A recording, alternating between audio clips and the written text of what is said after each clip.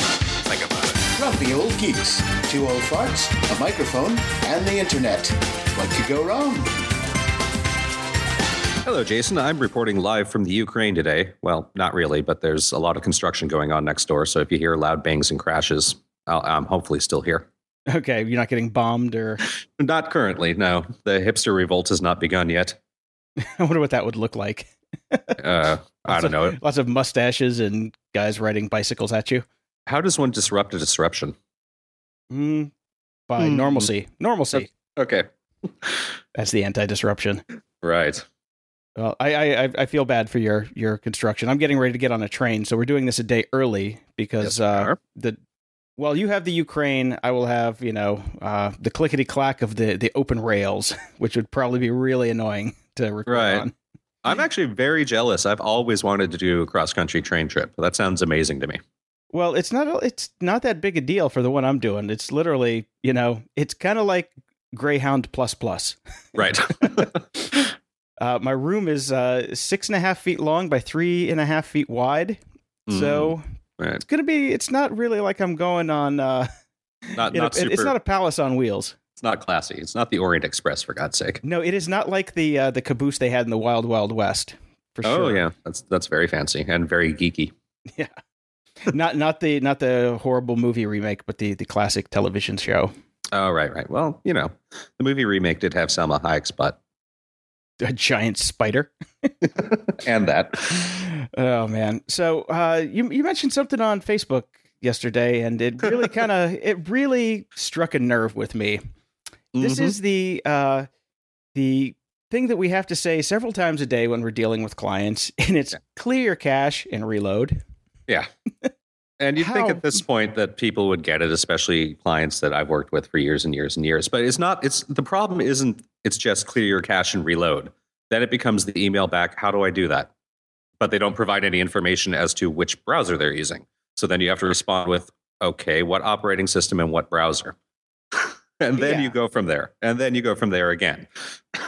Well, and to be clear on here, when we talk about clear your cache and reload, we talk about the web browser because we're dealing in the web. Yes. And the browser caches everything. It keeps a copy because it's lazy. It does not want to have to go to the store and get the website again and come back. And it just says, here's a copy of it. Yeah. Well, when we make changes, it still doesn't know. And it saves the cache and serves you the cache. But we're in this business dealing with supposed professionals every day. And every goddamn time that we do a change, you have to do this dance. And, I know. And it's like, I don't know how hard it is to get it through these people's heads that, oh, I have to do this every time. The nerds don't magically make my browser work differently today than it did for the past 10 to 20 years that I've used one. And I don't know how we're going to fix this, but here's what I've done. You can adopt this if you like. Mm-hmm. I call it the my bad ticket. Right.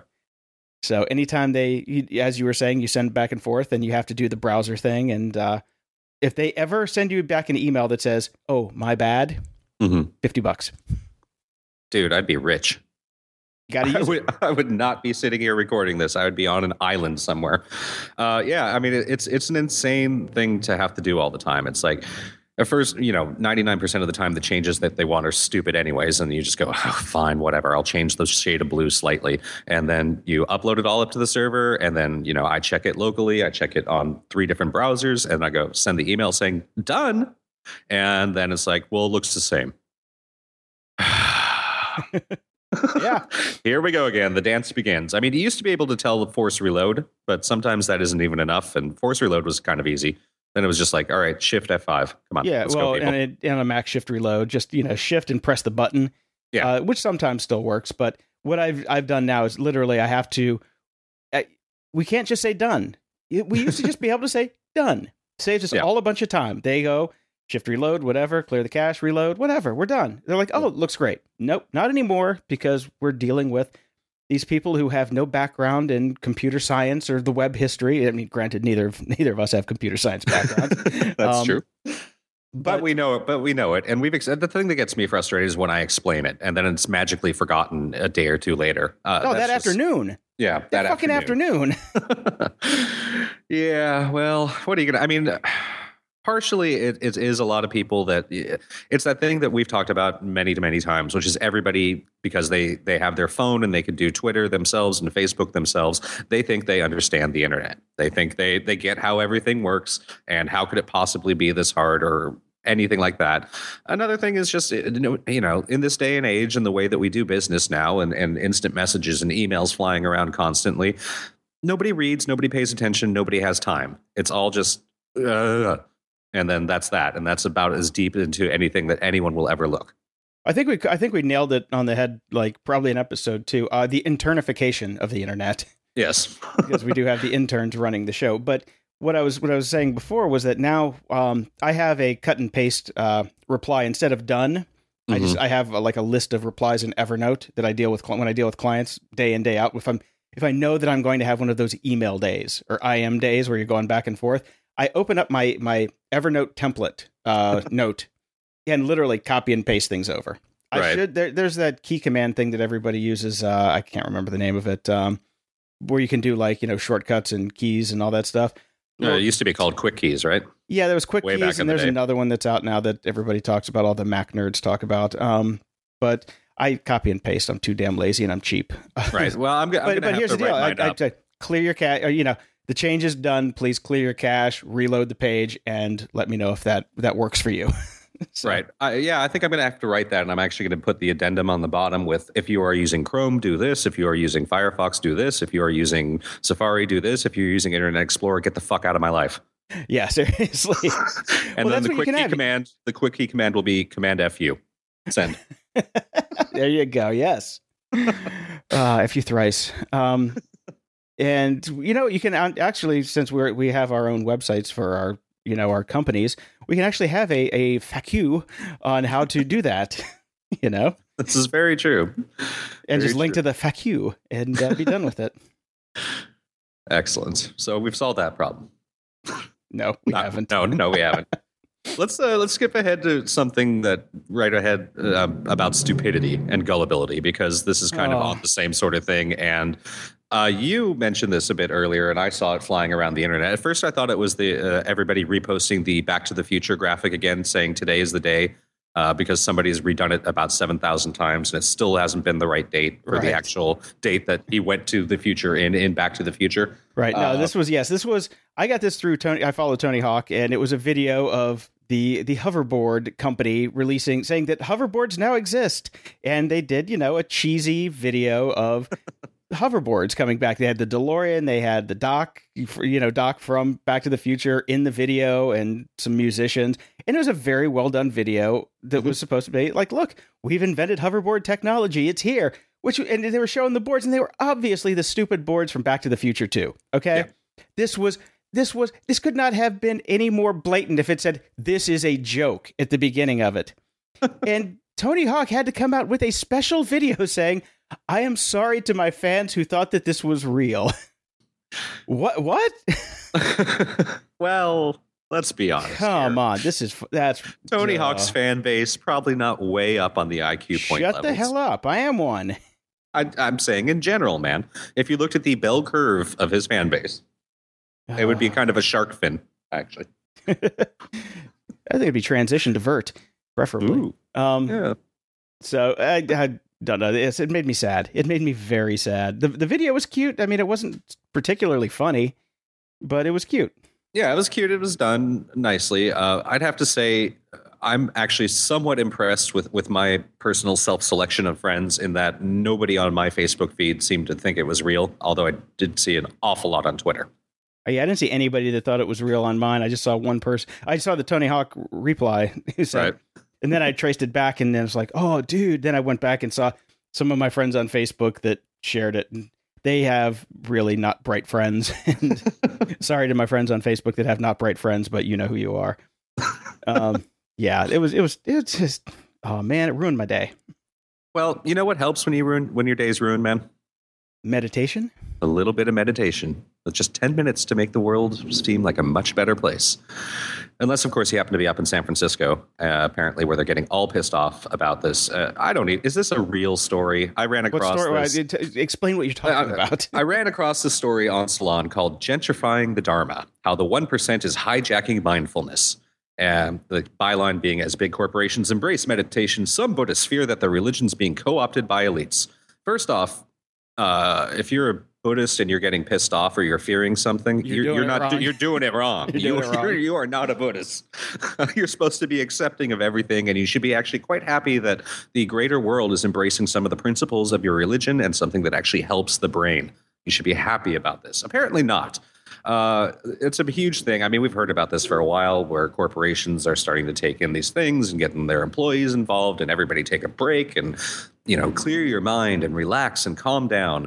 And apparently there was a big thing going on in San Francisco where they put on some corporate event about it, and then a bunch of people came to disrupt the mindfulness presentation. Oh, that was a dick move. That's a total dick move. I don't get this at all. Protesters walked on stage, unfurled their banners, and began chanting, "Wisdom means stop displacement. Wisdom means stop surveillance. San Francisco, not for sale." All right, so this is just San Francisco class war going on using religion and Buddhism and mindfulness and meditation as a cloak, basically. Yeah, it's a mixed message shit going on there. I wouldn't even... Yeah. Yeah, I chalk that up to idiots. So. Yeah, I just found it funny, and I mean, I'm still such a big fan of those apps, and doing little bits of meditation every day. The main takeaway that I got from this story is, how do all these people have so much fucking time? I can barely do the 10-minute meditations on Buddhify at 2 and all that sort of stuff, and these guys are putting on conventions, and then other people are organizing to disrupt them. And get a fucking job, people. Oh, it's flex time, man. Have you? This is what happens when you work in San Francisco. Everything is flex time because you're working till 3 a.m. most of the time, and you come in at noon. But you can take a 4-hour lunch if you like, as long as your TPS reports are filed and ready to go by Tuesday afternoon at 3 p.m. Exactly, and you've logged your 10 minutes on Headspace every day, which is now being tracked by HR. Yeah, exactly. Comment of the week. So recently I've found a new tool that lets me go through all of our comments from our readers from the different countries' iTunes stores, because apparently there are more than one, which we'll get to in a little bit. But surely not. There's only America. So I did want to pull these out because we asked for comments before, and we never read any of the ones from Jolly Old, as it were. So we've got a bunch of comments from the UK, and I'll run through these pretty quick, and you can join in. All right. So SDZZ123 from the UK says, "Cynical rambling, and it's great. Interesting, uncensored spiel from 2 grumpy old geeks. I really enjoy the show and find myself agreeing often, so please keep up the great work." We shall. Thank you, SDZ123. Yes, thank you, Zed. I'll just call you that for short because it's fun. You need this in your life. 5 stars from Phil B. Birch. I just like saying it that way. I'm assuming it's Phil B. Birch, also from the UK.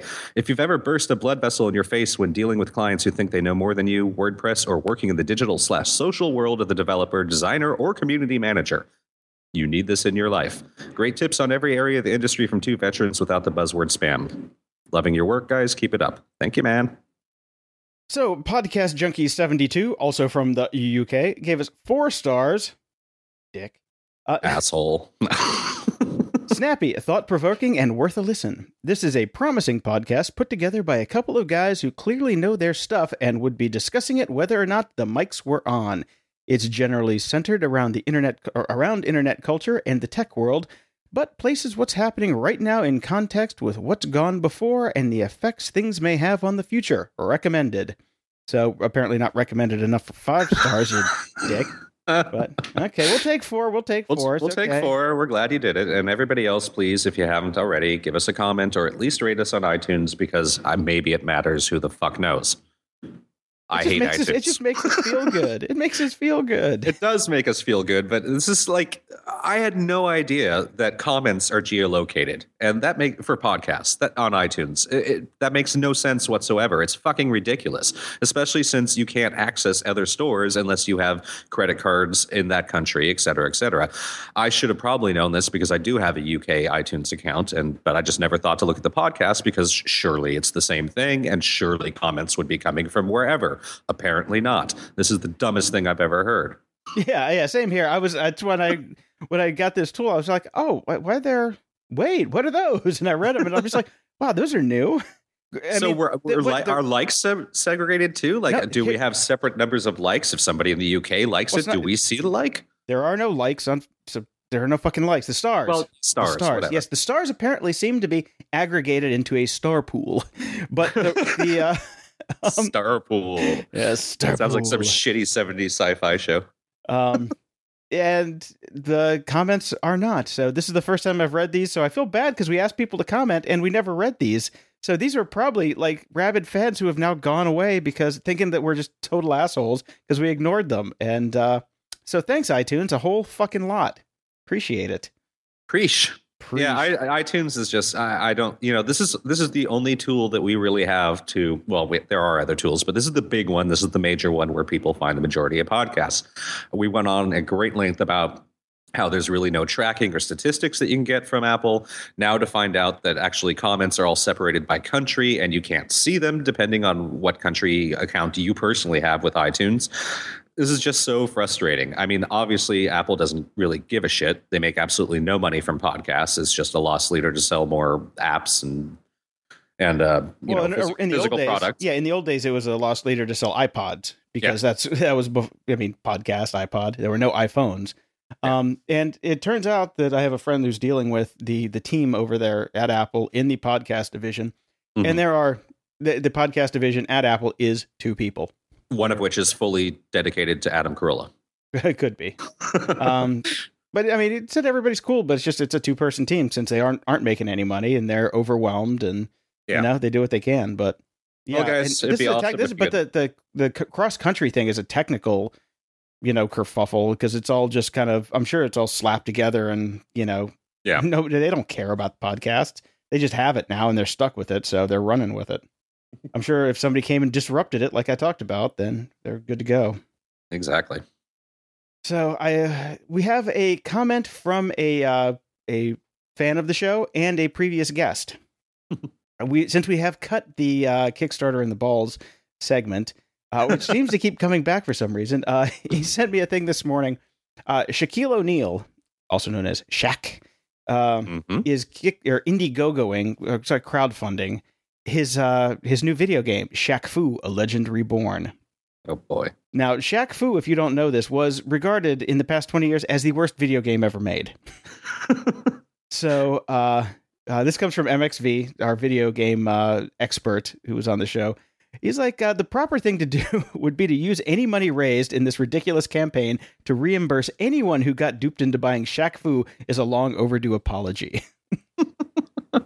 Yeah, thought that was pretty funny. So that is pretty funny. I know next to nothing about the gaming industry, so I don't know. Did it sell well back in the day? Probably. I don't know why he would be using a crowdfunding thing to do it, other than none of the big gaming companies want to make this damn thing.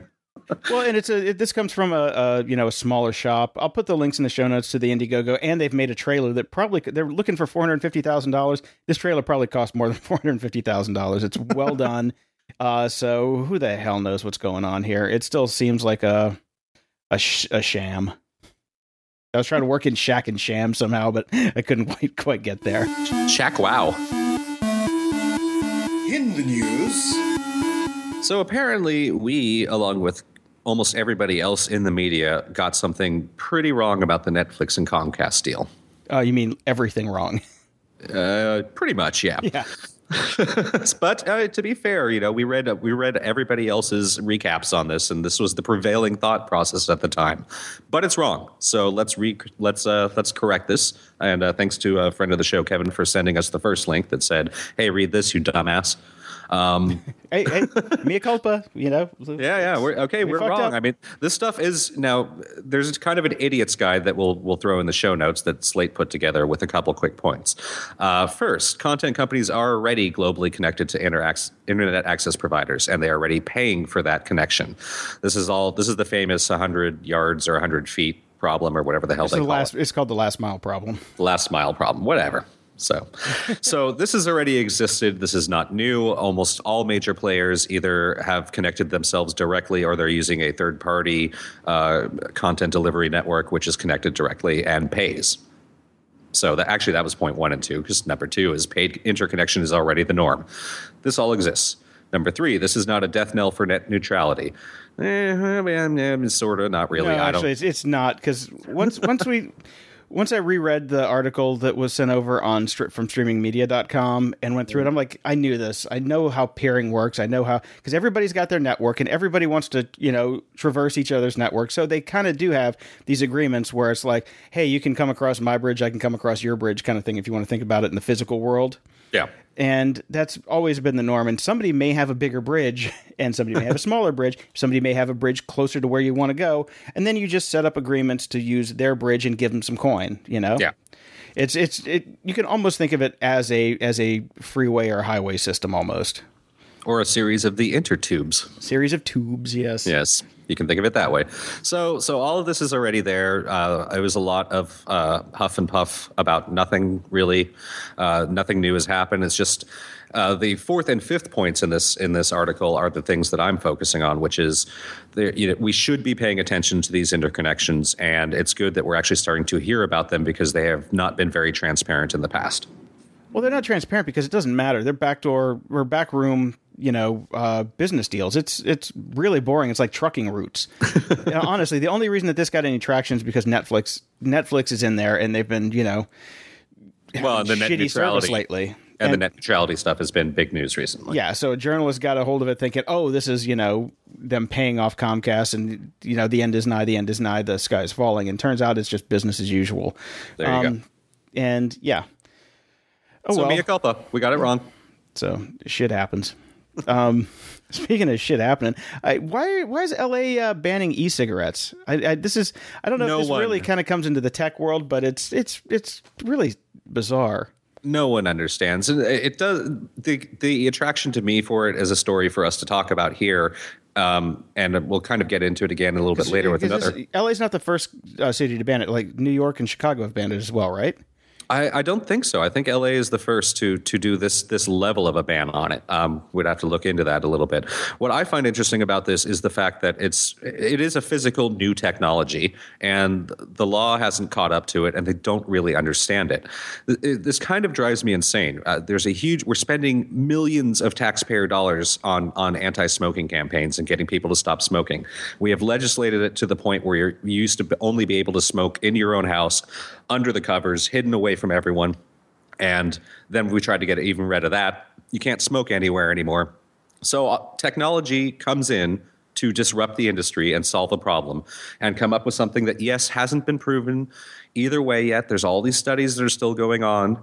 Is it safe? Is it not? What we do know, what all doctors know already, is it's certainly much better for you than real cigarettes are. And it also has no second or third hand effects. It is basically vapor that comes out of these things. That's it. The only person being affected by them is the person actually taking them in directly. So there's no issue with this. People should be able to smoke it anywhere they fucking want to. Well, it's not even quote unquote smoking. You're inhaling. Yeah, you're inhaling. And so LA has decided, well, first off, I knew we were in trouble as soon as they said, no, you can't have these on planes. Like, why the hell not? But it's a plane and people freak out. Well, and there are the stinky ones. I don't want the stinky ones. Yeah, the stinky ones suck. There are those, so I can understand that. God forbid somebody makes a patchouli flavored e-cigarette.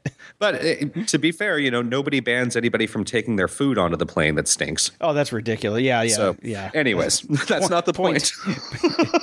Point, Brian. Okay.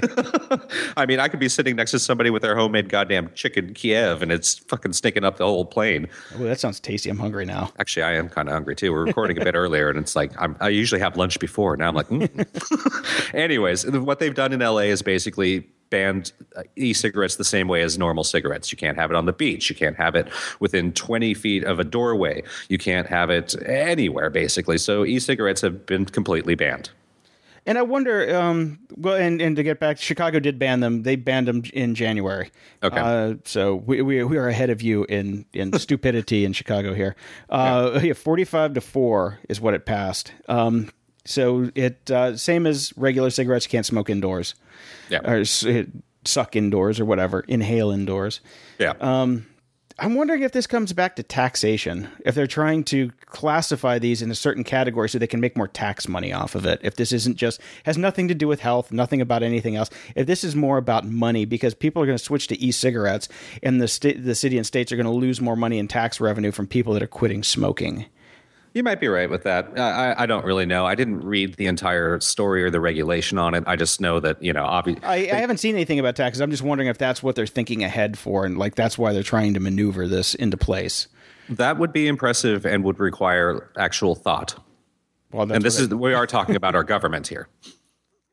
When it comes to greed and money, I believe they're pretty good at that part. Not California. We seem to screw everything up. Well, Chicago did it first, so maybe, and Chicago, we're pretty ruthless when it comes to making money. Right. Rahm Emanuel's our mayor now, so that's true. Speaking of money, I saw that this is a strange one. Since you're in the music business, you probably saw this before me. But Topspin, was it? It's kind of like a third-party services for musicians where they can do mailing labels and fulfillment for e-songs and kind of stuff. They my friend Terry used to work there actually, over in Santa Monica. They got bought by Beats this week. Yes, they did. Was there any word on how much they got bought for? No. The Beats is being really quiet about all money at the moment. Understandably so, because my personal thought on it is that it's not going well over there. At Beats or at Topspin? Yeah, at Beats. Oh, I thought they were raking it in with all the headphone stuff. Well, the headphones, but the music service itself is not going well. Topspin has not been doing well for a while. I have a long and complicated history with Topspin, and you're right. They had a really interesting business model when they started. I mean, they wanted to basically disrupt the music industry, as it were. They came on board and launched with a series of tools that were really good at the time that they basically just gave to independent musicians. If you didn't have a music label promoting you and you didn't have deals with like concert promoters so you could suck up to Live Nation and sell tickets, et cetera, they gave independent musicians these tools. And that was cool. But what they quickly discovered, and because they wanted to become a big company and a major player, there's no money in that at all. There is absolutely no money in Joe Schmo, your neighbor down the hall who plays his acoustic guitar, giving him tools to help him build a small fan base. None. So what they had to do is change their model, kind of, and start chasing after major acts, which meant getting into bed with and playing the game with the major labels. That's where Topspin started to spin, basically. Spin out of control. To spin out of control, lose the wheels. I'm surprised they've been around as long as they have. My personal feeling on this deal is somebody over at Beats is good buddies with somebody over at Topspin, and this was the Hail Mary, get out, pass. Yeah. Well, probably like a fire sale type of thing. It's a fire sale type of thing. They're going to get a couple of the people that are over there. To be honest, again, another of the big problems with Topspin is when they tried to make their change to switching over to the major labels, they kind of gave up on their actual technology. They never kind of went back and built better tools or modified their tools to update with the time. And that was a big mistake on their part. They kind of just went, hey, we built this and we're going to try and run for it as long as we possibly can without ever doing an update. Yeah, I played with their tools because I actually went over there to, I think I interviewed there for something. I did too a long time ago. And their tools were really kind of janky. It was all Java based and really nothing that tickled my fancy. They were clunky, very clunky. Yeah, it was very much. It was a lot of duct tape keeping all that stuff together, and they never bothered to update it. But they went after bigger and bigger clients and tried to make bigger and bigger deals. To me, it just felt like an ego play, and I think it was dead a long time ago. So somebody over at Beats is just owes somebody a favor. Yeah. Well, let's keep on with the music stuff because there's some pretty interesting music things that this happened this week. But this is a technology one that I am so looking forward to. And two things happened this week. First, Ford announced that they were dumping Microsoft for their in-car entertainment system, the sync system, which I have in my Ford. I've got the original sync version. Terrible. Fucking terrible. So I'm very glad that that's gone. But they replaced it with BlackBerry, which everybody's kind of scratching their head about. Yeah, that one makes no sense at all. Well, it's Ford. They're not actually the brightest. Their cars are great. Their cars will run forever. But yeah, if you want like swank, you're not getting it. But if you want swank, go buy a Ferrari because they're going to have the Apple in-car system now.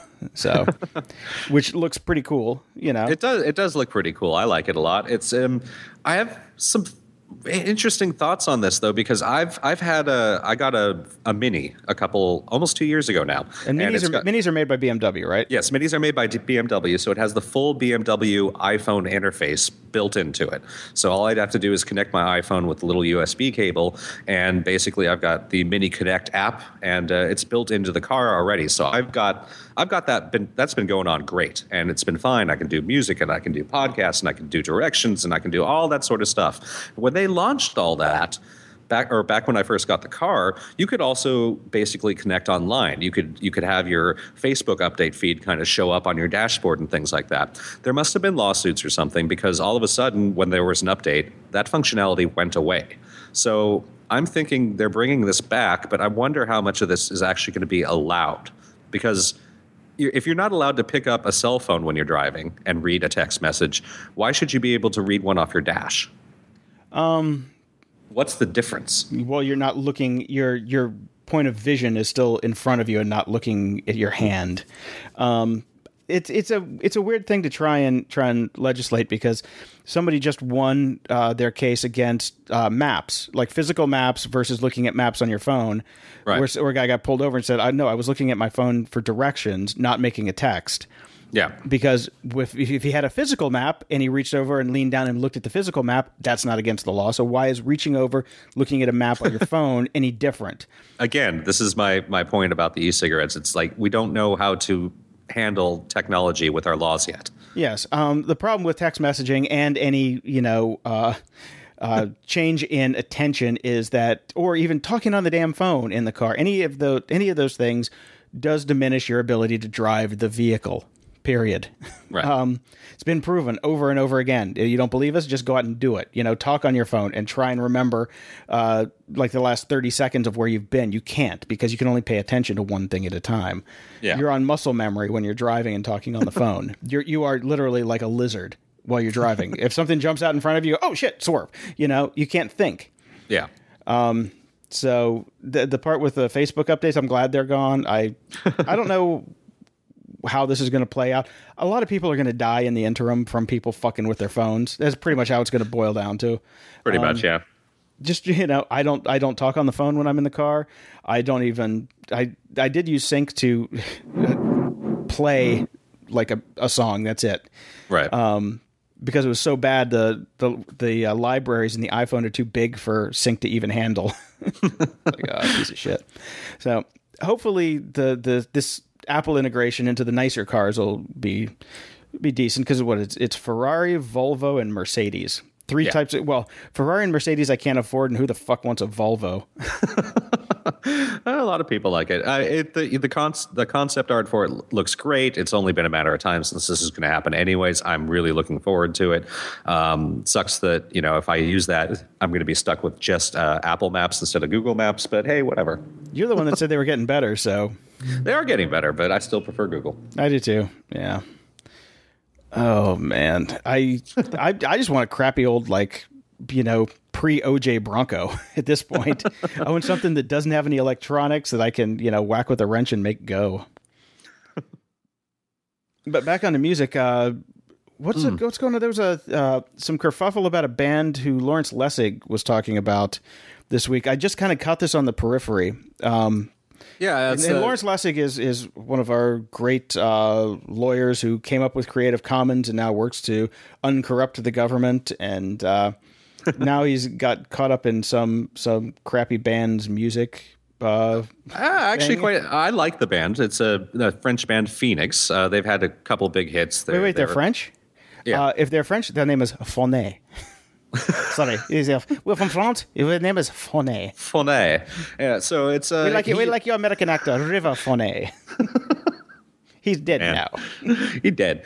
Anyways, they've got quite a number of good songs. They've got a couple really good albums out there. There's a lot of remixes of their work. There's been a lot of just kind of like here, download a bunch of our tracks. Go ahead, remix it yourself, throw it up there. So Larry was doing a lecture about remix culture and used some of the clips from Listomania, one of Phoenix's bigger songs that has an awful lot of remixes out there. And as soon as he put that up on YouTube, Phoenix's music label, Phoenix Music, sent a series of copyright notices and threats to YouTube and Lessig and said, you cannot do this. Now, this is fair use. It's a lecture. And it's from a band that has embraced remix culture and series and things like this anyways. So it was looking like it was going to be a really big deal until the band itself actually found out about it, contacted their label, said, what the fuck are you doing? And then released a statement saying, we love this idea. We support fair use of our music. End of story. Yay. Yay, Phoenix. Okay. Well, they should have a little better communication with their label or fire their label. And we've been doing this podcast how long? And I've talked to you about music label stuff. This is true. Yeah. Oh, so yeah. So it's a good little story. Good for the band. Good for the band. Yeah, good for the band and good for fair use. Now, when it comes to rules around fair use, we've talked about this a bunch, but there's this interesting article that was going around this week that you sent me, and I'm going to put it in the show notes, and I'm going to warn the listeners to not read it because I read it and it took me 10 minutes. I want my 10 minutes back. So we're going to encapsulate this in about 4 sentences. Somebody had somebody who saw the Oscars saw Bradley Cooper take the picture of Ellen's famous, big selfie with the group and said, wait a minute, Ellen is giving away rights to that photo, but Bradley Cooper is the one that took the photo. He is the photographer, ergo she does not have the right to give it away. Who cares? But it's funny. Go ahead, Brian. Take us away.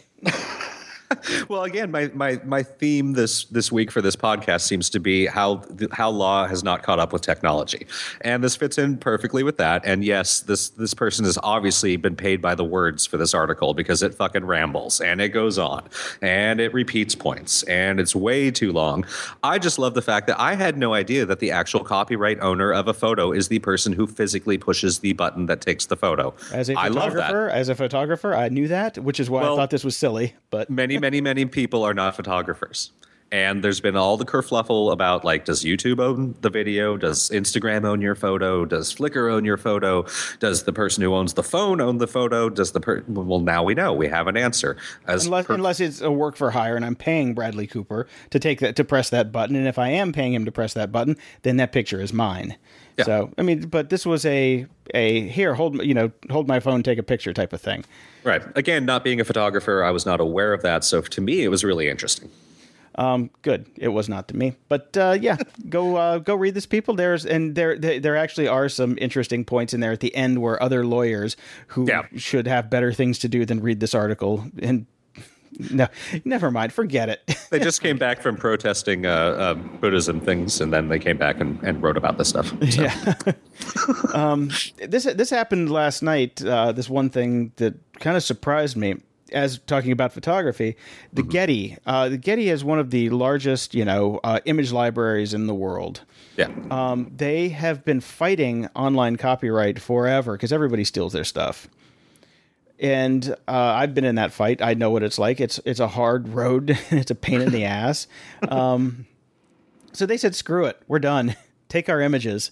The only thing you have to do is use our tool and put them in an iframe. Here's a widget. You can widgetify. So you can, if you have your crappy WordPress, blog and you want to put some pictures on it, here, sure. Take our iframe and put it on in your post. Yeah. Now, thinking about how they're going to make money off of it is the first thing that came to mind. And fortunately, the one of the guys from Getty has come out and said, yeah, we don't really know, but we can do several things. We can implant ads. We can sell tracking information based on the people who are loading that iframe, because as we all know, once you have an iframe in somebody's page, you, as the person who is serving the iframe, get all of the information on the IP, the user, the browser, everything. Exactly, so like when you embed a YouTube video, same thing. They can put in roll ads and they can do whatever they want. So it makes sense. And this work, and same as Ad Network, so they can track you across multiple websites. So, and as being Getty with giving away this many images, has the opportunity to have a fairly wide-reaching network in a couple years of, browser surfing statistics. Yeah, which is really interesting. I mean, what's Getty going to do with that? Sell it. Yeah, and it's like an ad network that I can't opt out of because I'm going to read journalist A's website, but he's using Getty Images. Yeah. And so do I have to opt out? It's one of those gray areas that's just kind of annoying that we have to deal with. So I'm hoping Getty just doesn't sell the info and can just, sell prints and make money off that way, but nobody buys prints anymore. Yeah. No, they don't. Yeah. So yeah, that's pretty much what I got this week. I'm just, I'm glad that the photography stuff is getting out there a little more because it's been a while since we've heard of anything photo related because. Well, because photography is pretty much dead. Yes, yeah. It's a dying art. But again, like I said, I thought that was fascinating. But I'm not a photographer. At the library. Woo. Didn't get a chance to finish any of the books I was working on this week, but I back to slate.com, and you're going to laugh at me about this stuff later. They do this kind of fun little series of articles where they kind of explore works of art and ask how things would be different if we changed them. And this one caught my eye for a number of reasons, and it's a fun little read. Would Lord of the Rings be more satisfying with a different ending? I mean, this is geek candy for sure.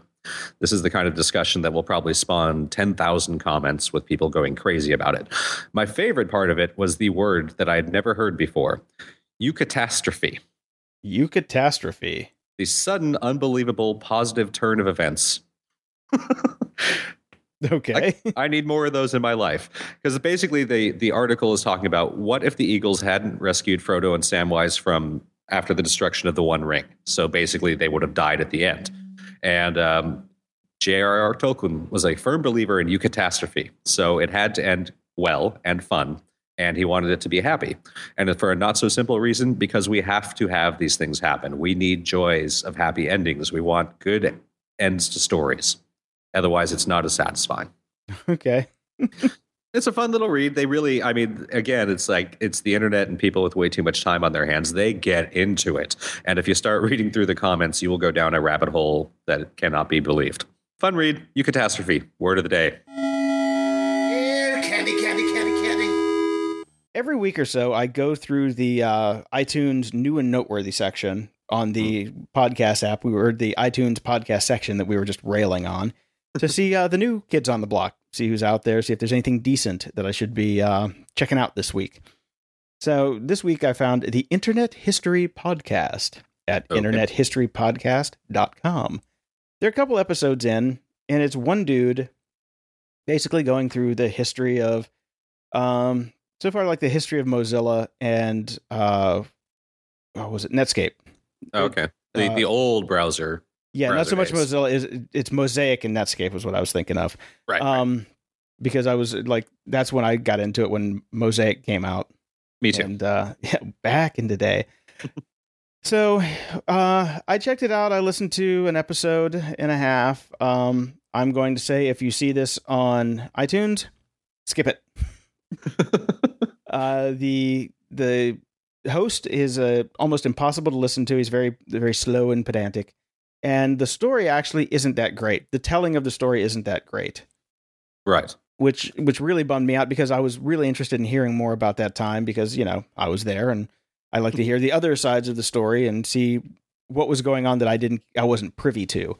Mm-hmm. And everything that this podcast is talking about, you could get from old magazine articles and you could piece it together. There's no real inside knowledge or interviews with the people who were there. Okay. So, yeah, that's unfortunate because I'm just looking through the titles and the different subjects that he's done. And I would totally listen to this podcast, but nope. Well, feel free to give it a try. You might have a different opinion than I do. I couldn't get into it. I mean, like if he had got Andreessen on to talk about the old days of Mosaic, then that would have been something. Right. But otherwise, it's just, it's putting together things from stories that have already been told. Yeah. You can find out yourself. There was really nothing new that was brought to the table. Yeah. Okay. Hopefully next week I'll come up with something new, but I've been getting ready for this trip and busy recovering from, giant holes in my leg.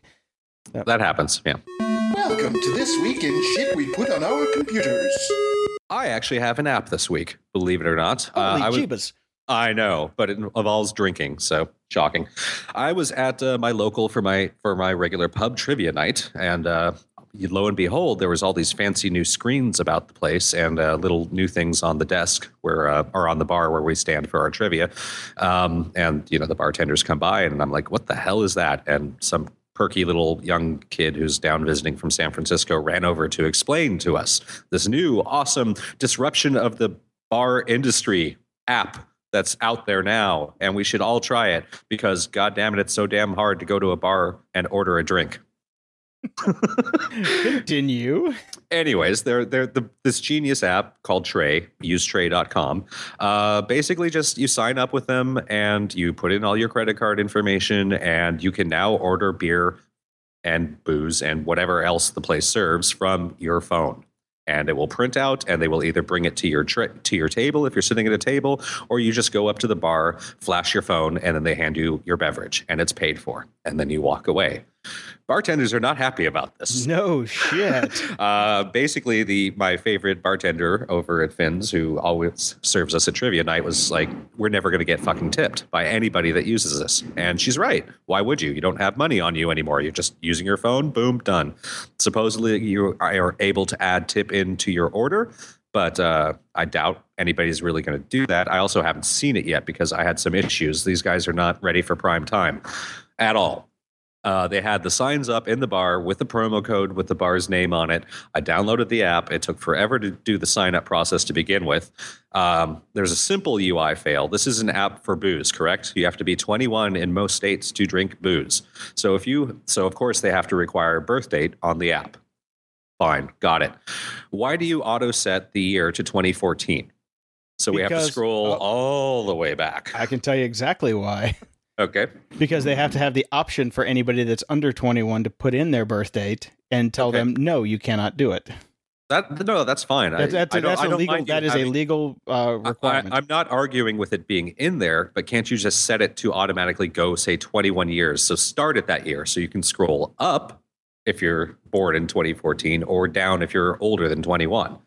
That would require somebody to give a shit.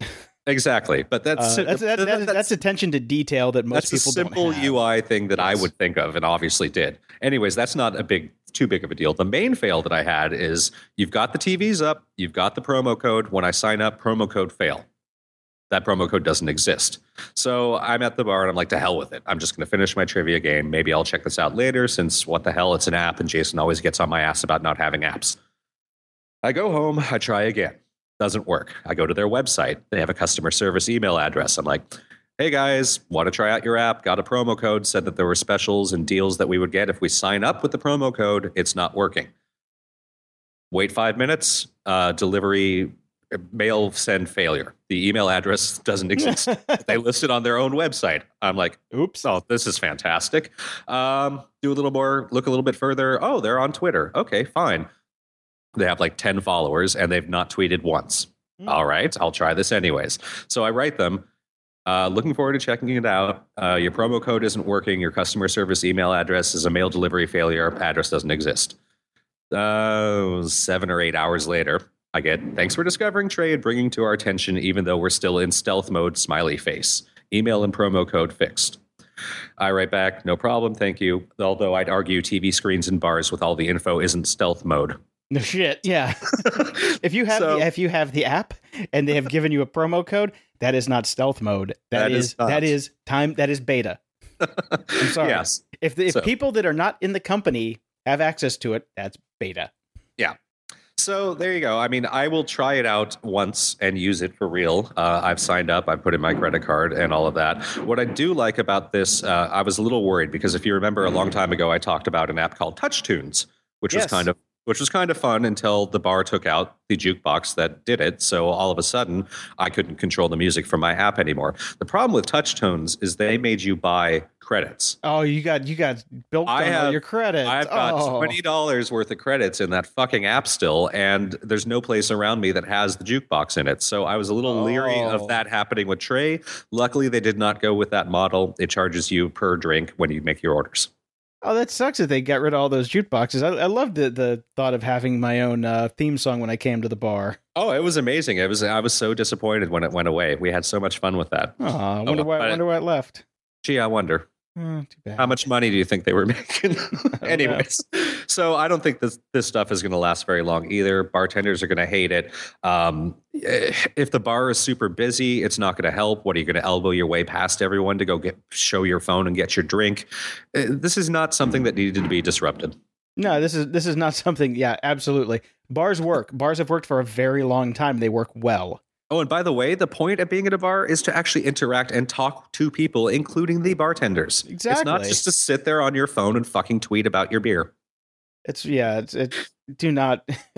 anything social like this. Oh man, there was one on Shark Tank this week. I should try and find it, where this girl had a dating company where you had a card that you would go up to somebody who you thought was cute, give them the card, and then they could go back to their home on their computer and look you up and could talk to you. It's like, if you got enough balls to walk up to somebody and give them a card to say you're cute, you should have enough balls to say, hi, how you doing? Exactly. Yeah. So they pretty much laughed her off the show, and which is good. It was fun. Yeah. And what I see people doing now anyways, I mean, I've witnessed this being with some of my friends. They'll pull out their phone, pull up Tinder, and just scroll through until they see the person and they're like, oh, okay, there she is. Oh, that's interesting. Okay. Yeah. Oh man, so I've got one that I talked about before. This is a little follow-up. It's called exposure.so. Mm-hmm. And SO was so-so. I used it for a bit I was going to try and do photo essays as my blogging platform because, as we mentioned before, I was a photographer in a previous life, and use all my old photos and create, stuff with photography. Mm-hmm. I used it for a month. I made 2 of them, 2 new photo essays. Didn't touch it. It was too much of a pain. For $9 a month, experiment's over. Let's just say that. I'm retooling my personal website, so if you go to it now, it's just a link that says nothing because I would like my $9 back. If you are into photo essays, this might be something that you can use, but for the most part, a little overpriced, a lot underfeatured, mm-hmm. and will crash every single time if you load it on Chrome on an iPad. So... Since I use Chrome on an iPad as my main go-to on my iPad, it was a problem. Yeah, that is problematic. And I wasn't really that into it to actually go and deal with the guys who made it to go fix it, because that's not my job.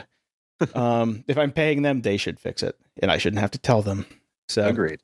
One that I did try out of my app budget this week was Fantastical 2. Okay. Still trying to get my workflow down with reminders and calendars and all that stuff. And this kind of it groups my reminders and my calendars together, and you can use different calendars. It's kind of like glue for your calendars and your reminders apps. The cool thing about it is it's got a really nice natural language processor that I use with the voice recognition button on the on the 5S. I just basically press the button, speak what I need to do, and it breaks apart the sentence, and contextually knows how to create the entry in my calendar.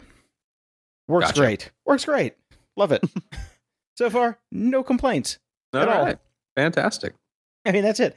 I got nothing. It works the way it's supposed to work. It's a calendar and a reminder app that does what it's supposed to do. I love it. I have so rare these days. I know. Seriously. It's like $4. So excellent. It's worth $4. I don't know what else to say about it besides, yay, All right.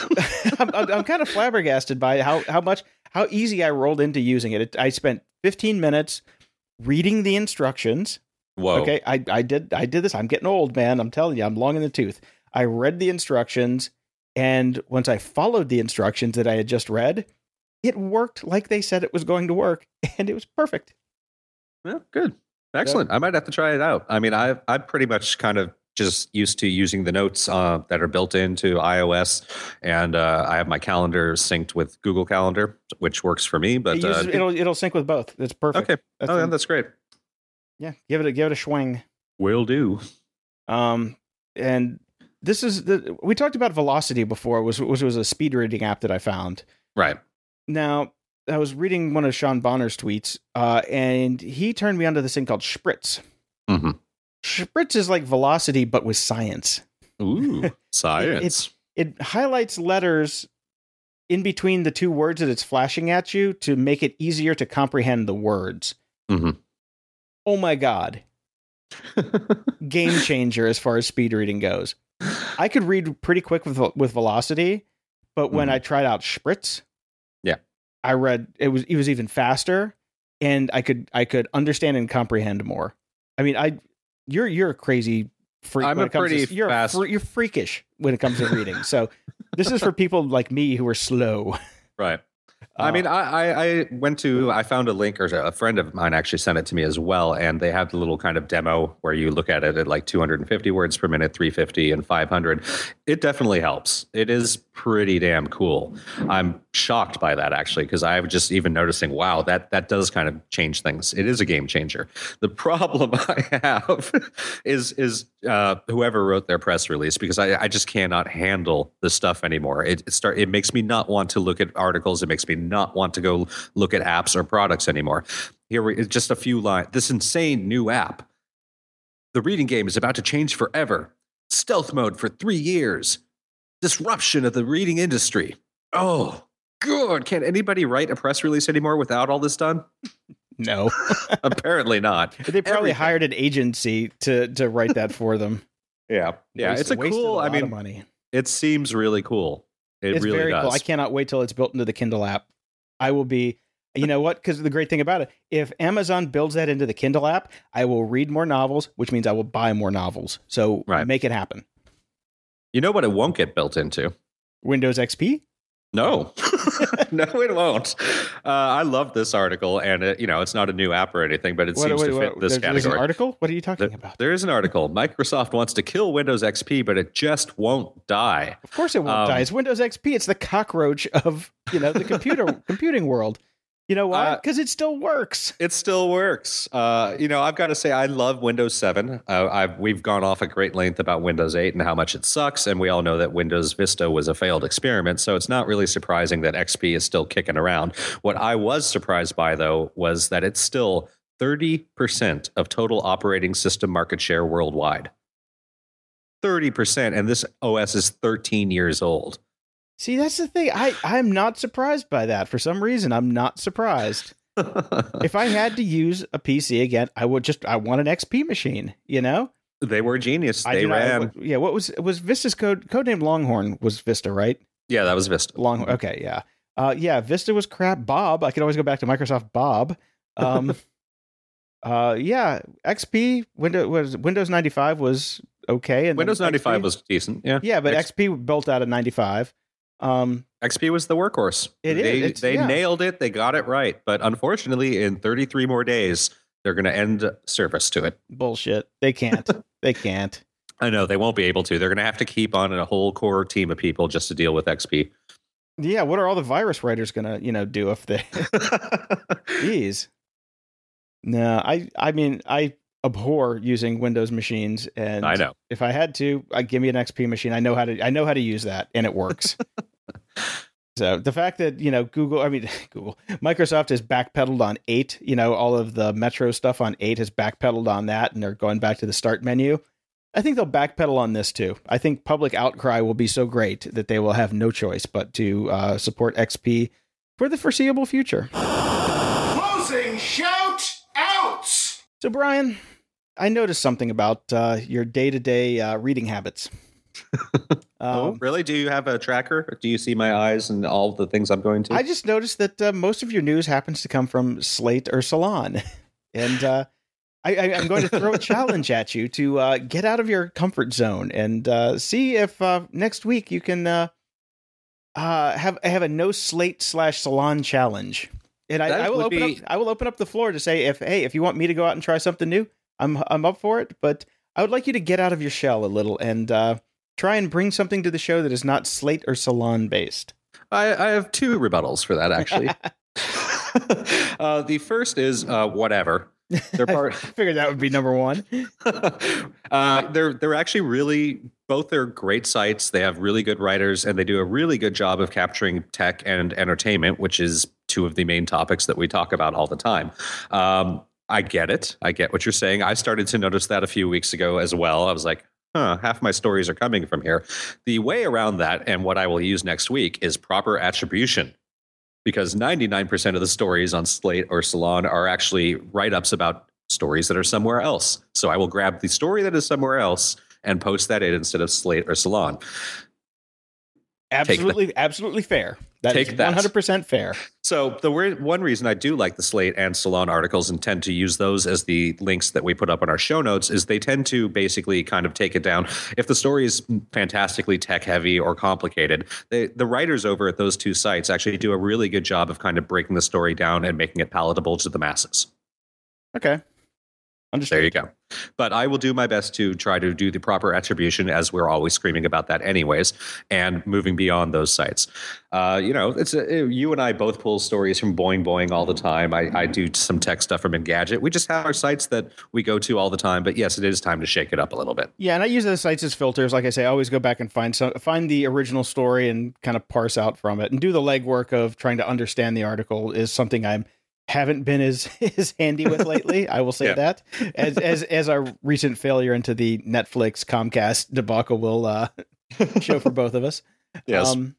Okay. Yeah. And like I said, I mean, my stuff comes usually from, different sources like Twitter and all that stuff. I don't have websites I go to on a daily basis, which is probably why I'm you tend to get more stuff that's like, people have found and it's being shared socially. While I tend to, like, when I'm waiting for my please clear your cache email to be responded to, I'm loading up Salon or Slate or Boing Boing or Huffington Post. Oh, Huff no. We really need Bob to do a voiceover for us there. We've been toying with the idea of doing this segment for a while. And it's almost too easy. And I felt almost lazy about it. But then this morning when I loaded up HuffPo, I just saw a story that I'm like, we have to fucking do this segment. Huff no! This is really on the Huffington Post on the sidebar. This Cheeto looks suspiciously like a masturbating man. And then they have the photo cropped so you can't really see what they're talking about. Well, it's until you go to the full article, and then it actually looks like a photo of a dude spanking it. Yes, but this is, the Huffington Post was a news site at one point in time. Well, this is news for if you're like if you're an idiot, if you're in the Doritos crowd, or or if you like masturbating with Cheetos. And they made right up your alley. They made a GIF. Oh, it comes from Gawker though, so this isn't even. You didn't even get the right attribution. It's comes from Gawker. The segment's called Huff No, not Gawker No. And they made it a headline. And an animated GIF if you just if your imagination wasn't good enough. So yeah, you sent this. You put this on our little doohickey, and I scrolled down, and the first thing I saw was they changed it. Before it was you may like why more college students are having anal sex. Okay, honestly, no, that's not something I would like. I would not like to hear about. Yeah. I mean, like, hey, if you're in college, man, go for it. Ride that Hershey Highway. So I don't, I just have no idea what it has to do with me. With anything or life or news or anything resembling news. But if you're a big fan of those kinds of stories and you still use Yahoo as your homepage, you're in luck. Why? Lisa Belkin. Who the hell still uses Yahoo for anything? I don't know, but we've talked a lot of times that we no idea what Yahoo is trying to do as a company, and I don't see this as a good sign. Lisa Belkin, who is the editor over at the Huffington Post for, I believe, the family and relationships and kind of whatever areas, is leaving the Huffington Post and going over to Yahoo to go fuck them up. Excellent. So more of those stories. Expect your Yahoo to get HuffPo'd. Side boob at Yahoo. Yahoo. Yeah, boop. Oh, that's well done. Too bad we don't already have a title for the show. That would be a good one. Yeah. Oh, God. And finally, I want to give a shout out to a band called Information Society, who I've been huge fans of forever and ever. And we actually kind of maybe not so fair use their song on the opening of our Grumpy Old Geeks podcast. They're putting out their first new track in years and years and years called Land of the Blind. And it's actually pretty good. So give it a listen. Yeah. When you sent this over, I went and checked it out. It is actually a really good song. Yeah, it's great. I'm really happy to have them back. I'm looking forward to them touring. It's the first time in, I believe, something like 15 years that the original lineup of the band, except for one member, but they kind of do a little revisionist history on her. She's been alt-deleted out of the band. So it's the original lineup of the band is back together and recording again. It's quite good. Love it. Love those guys. She has been derezzed. Ooh, nice. I'm looking at the graphic on their video, and it is very Tron-like, so I had to bust out some de-resolution.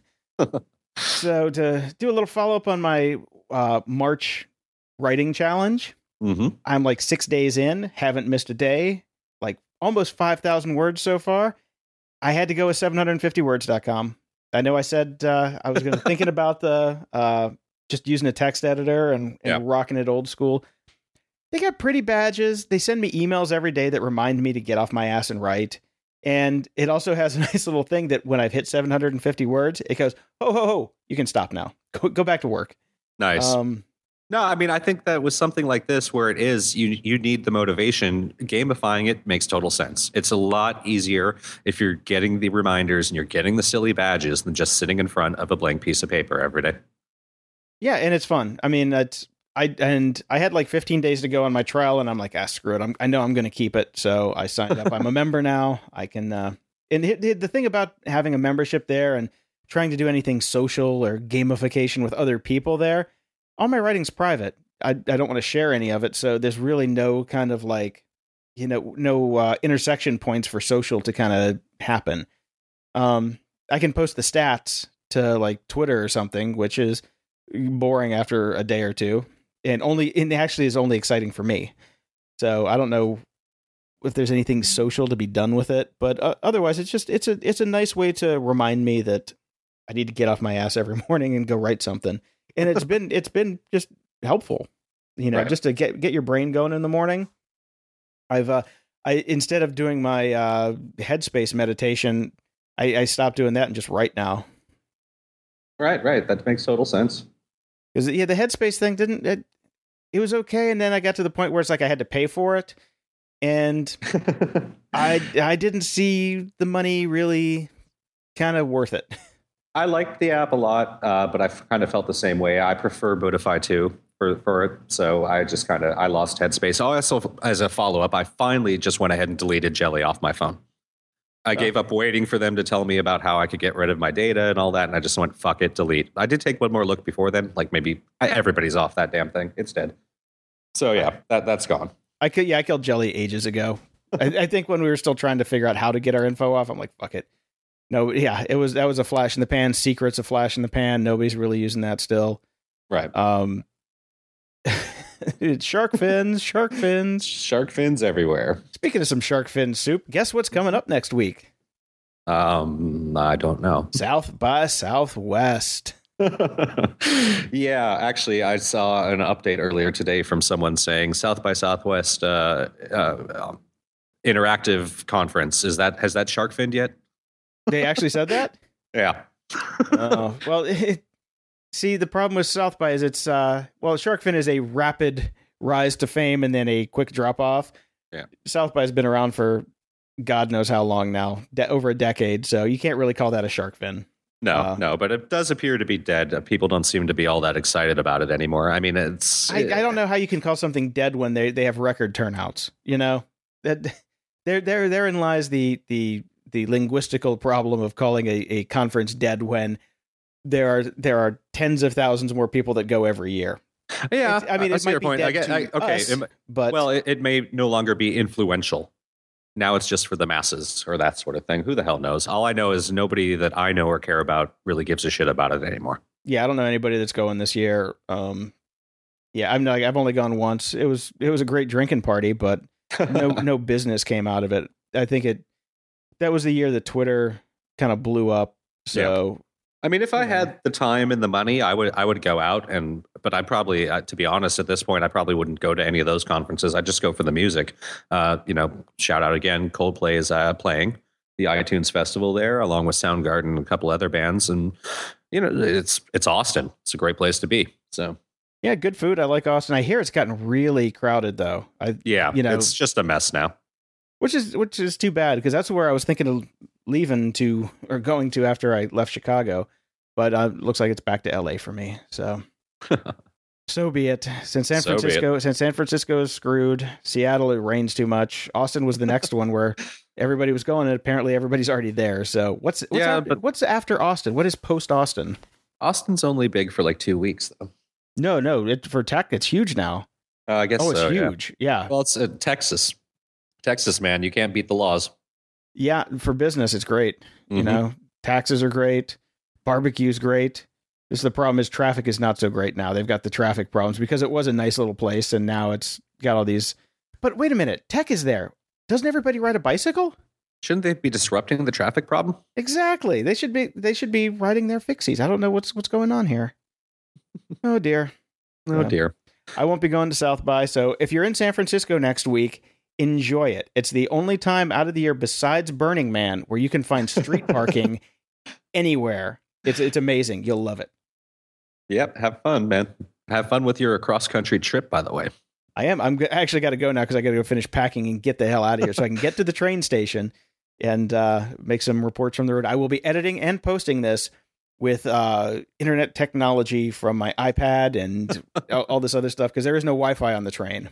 Yeah. So if this is late, that means I'm going through a part of the country with no LTE from Verizon on my iPad, which is the only way that this thing's ever going to get posted. So well, thankfully you are on Verizon and the coverage is pretty good. So if you were on AT&T, I'd say all right, see the post on Monday. Yeah, and hopefully you're not going to die when they knock your building down by mistake because it sounds like you're the bulldozers are coming for you. The war zone's in full effect over there, so why don't we sign off and say goodbye? You get packing, and I'm going to get the hell out of my house for a while. All right, man, and hopefully next week you can come by and we can do this in person. Sounds good, man. All right, man, later. Keep up with the Grumpy Old Geeks on the web at grumpyoldgeeks.com, on Facebook at facebook.com/grumpyoldgeeks, or email them at podcast@grumpyoldgeeks.com. Have a good week. Okay, last one to kill a bad guy buys the beer. We're driving to Florida. Why?